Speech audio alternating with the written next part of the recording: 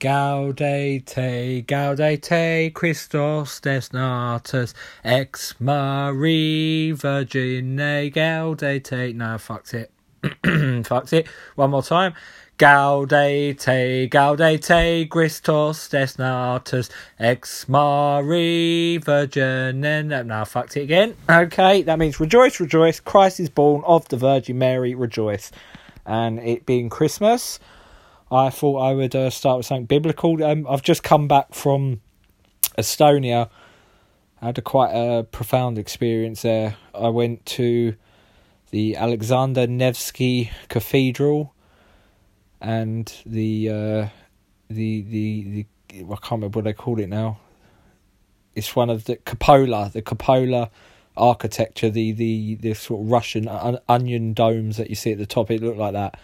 I went there early in the morning with a mist haunting the onion domes, cold and bitter. I mean, it doesn't get dark, it doesn't get light there until, quite late in the day, like sort of like 11 o'clock.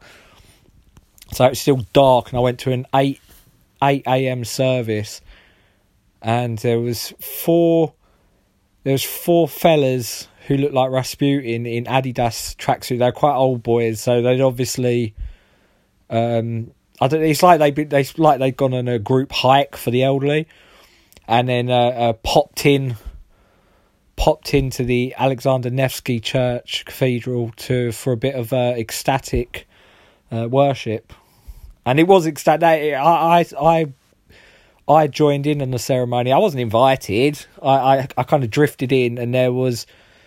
They were all locals. Had that sort of supraorbital protrusion, like that people are sort of Russo origin have that kind of forehead, which I have as well. But I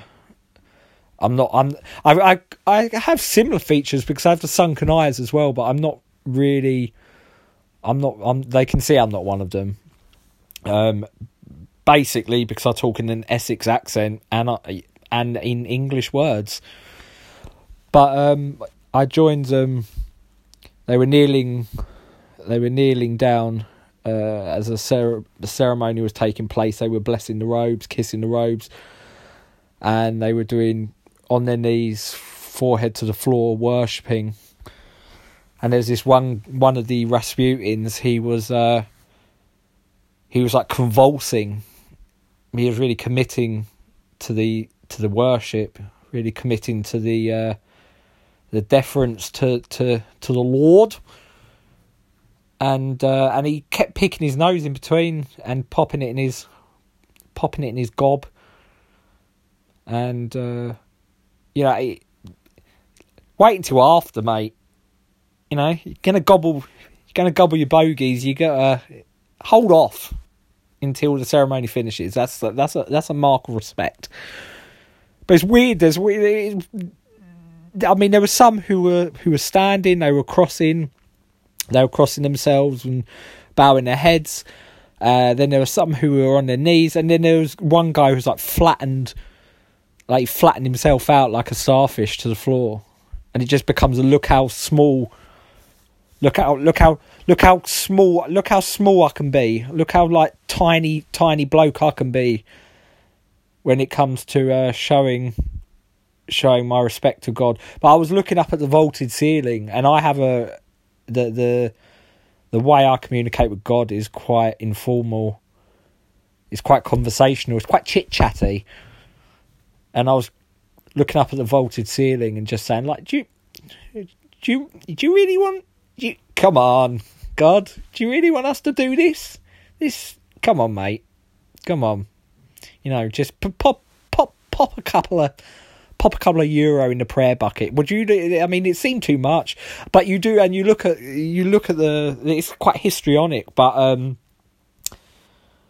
the rapture, the enraptured worship, is. It hasn't. There's an alchemy to it. It does cast a spell. And so I was down there with them. And this another one of the Rasputin. Actually, no, it was the same. No, it wasn't. No, it's another one. It wasn't the one who kept popping bogies in his mouth, which would have made this next bit even worse. But one of the other ones had an idol, one of the saints, and basically snogged its feet. Like, he didn't just kiss his feet; he snogged it. It was like a lingering snog of its feet, and then he indicated to me to kiss it. And I, when in Rome, so I kissed her feet, and it was salivary. But yeah, it was a weird, transcendent experience. It was quite profound for me. And then I had a Danish, and I bought some tut in the old tut shop next. That's the old tut shop in the church. I bought a calendar of all the. For each month, there's a different Orthodox bishop, and it's all in Estonian. So I don't know what it says, but I'm guessing it says the months and the days, which is adhering to a typical calendar format. Where else did I buy in the tut shop? Oh no, I just realised none of this matters.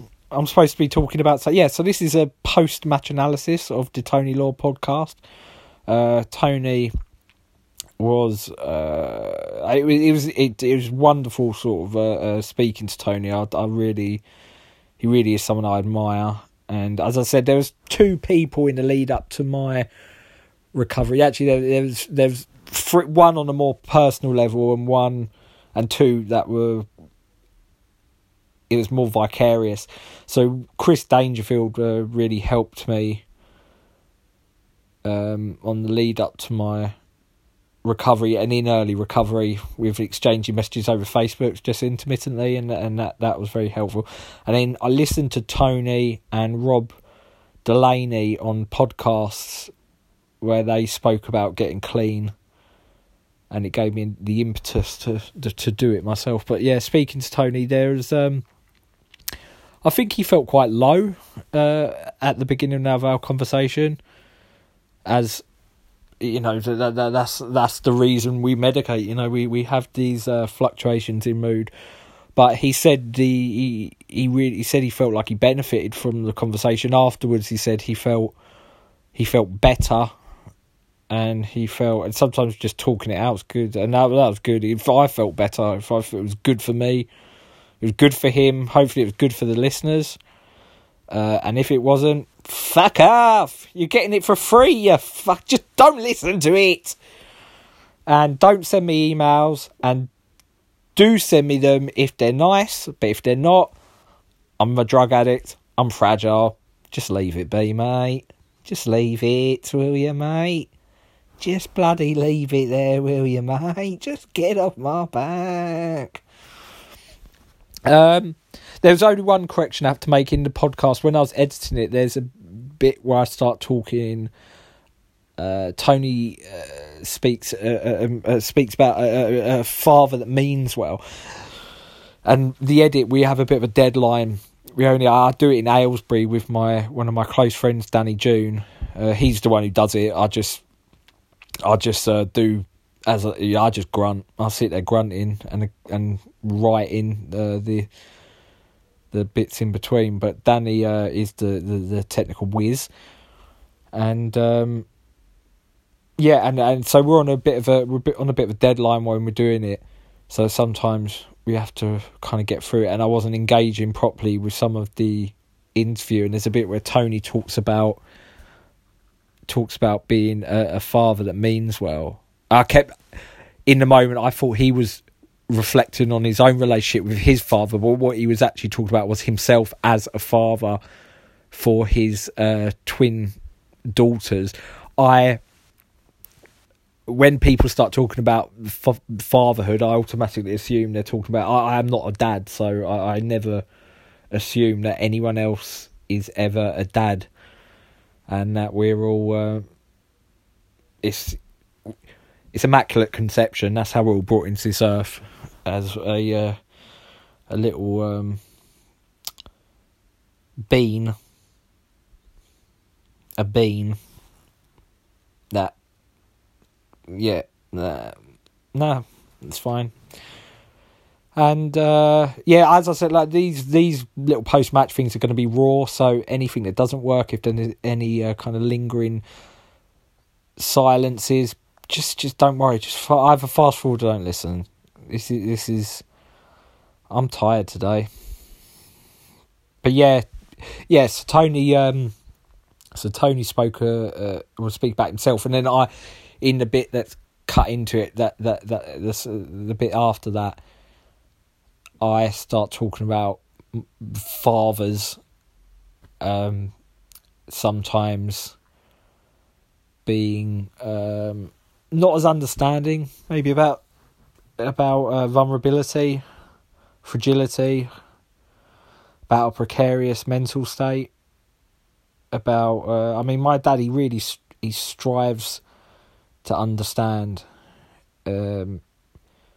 He really wants to penetrate the causes of my my restlessness and my nature, but he can't quite do it, and so his remedy is always just get out there and have a bloody run. Just get out there, have a run, suck in a bit of oxygen, have a Lucozade, buy yourself a tea, get the paper,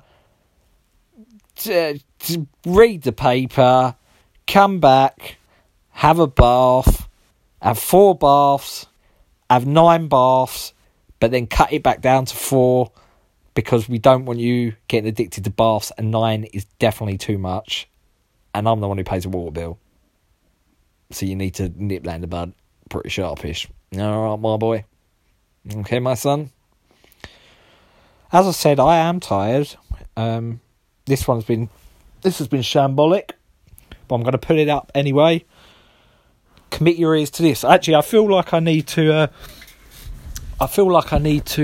say something poetic, because people seem to enjoy the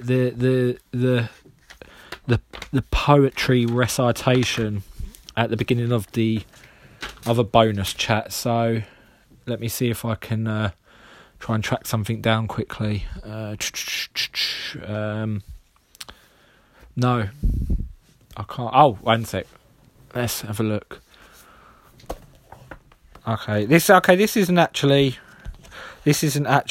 poetry, but it's a bit from a book about Hiroshima. Okay. Mr. Tanimoto's way around the fire took him across the East Parade ground, which, being an evacuation area, was now the scene of a gruesome review. Rank on rank on rank of the burned and bleeding. Those who were burned moaned, "Mizu! Mizu! Japan! Japanese! Haha!" No, come on. That means water. Mr. Tanimoto found a basin in a nearby street and located a water tap that still worked in the crushed shell of a house, and he began carrying water to the suffering strangers. When he had given drink to about 30 of them, he realised he was talking too much. When he had given drink to about 30 of them, he realised he was taking too much time. "Excuse me," he said loudly. Probably wasn't in that tone of voice. I can't be bothered to read anymore. Goodbye.